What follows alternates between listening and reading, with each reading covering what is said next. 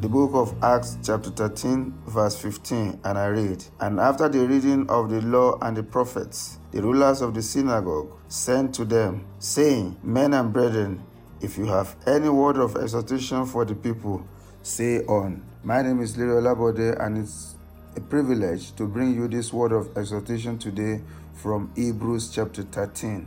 This is the concluding chapter of the Hebrew epistle, and is what could be termed the believer's guide to godly living, with diverse exhortation ranging from brotherly love to hospitality, sympathy with those in bondage, to fidelity in marriage relationship, contentment, submission to those in authority, religious doctrine, benevolence, the supremacy of Jesus Christ. In verse 6, it says, "And with this we say boldly, the Lord is my helper, I will not fear. What can man do to me?" This is our assurance in Christ, that He is our helper. God is our helper.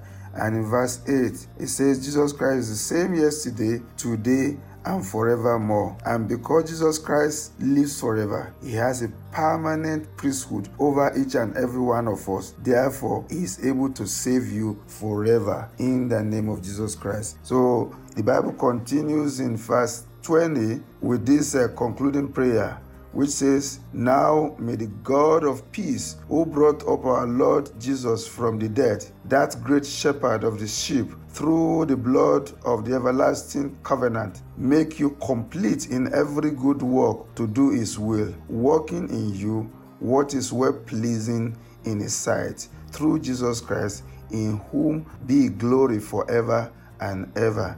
Amen." This is the will of God for our life, so we should receive it and walk in this consciousness. May the grace of the Lord Jesus Christ be with all of you, in the mighty name of my Lord and Savior Jesus Christ. Thank you, and may God continue to bless you in Jesus' mighty name. Amen.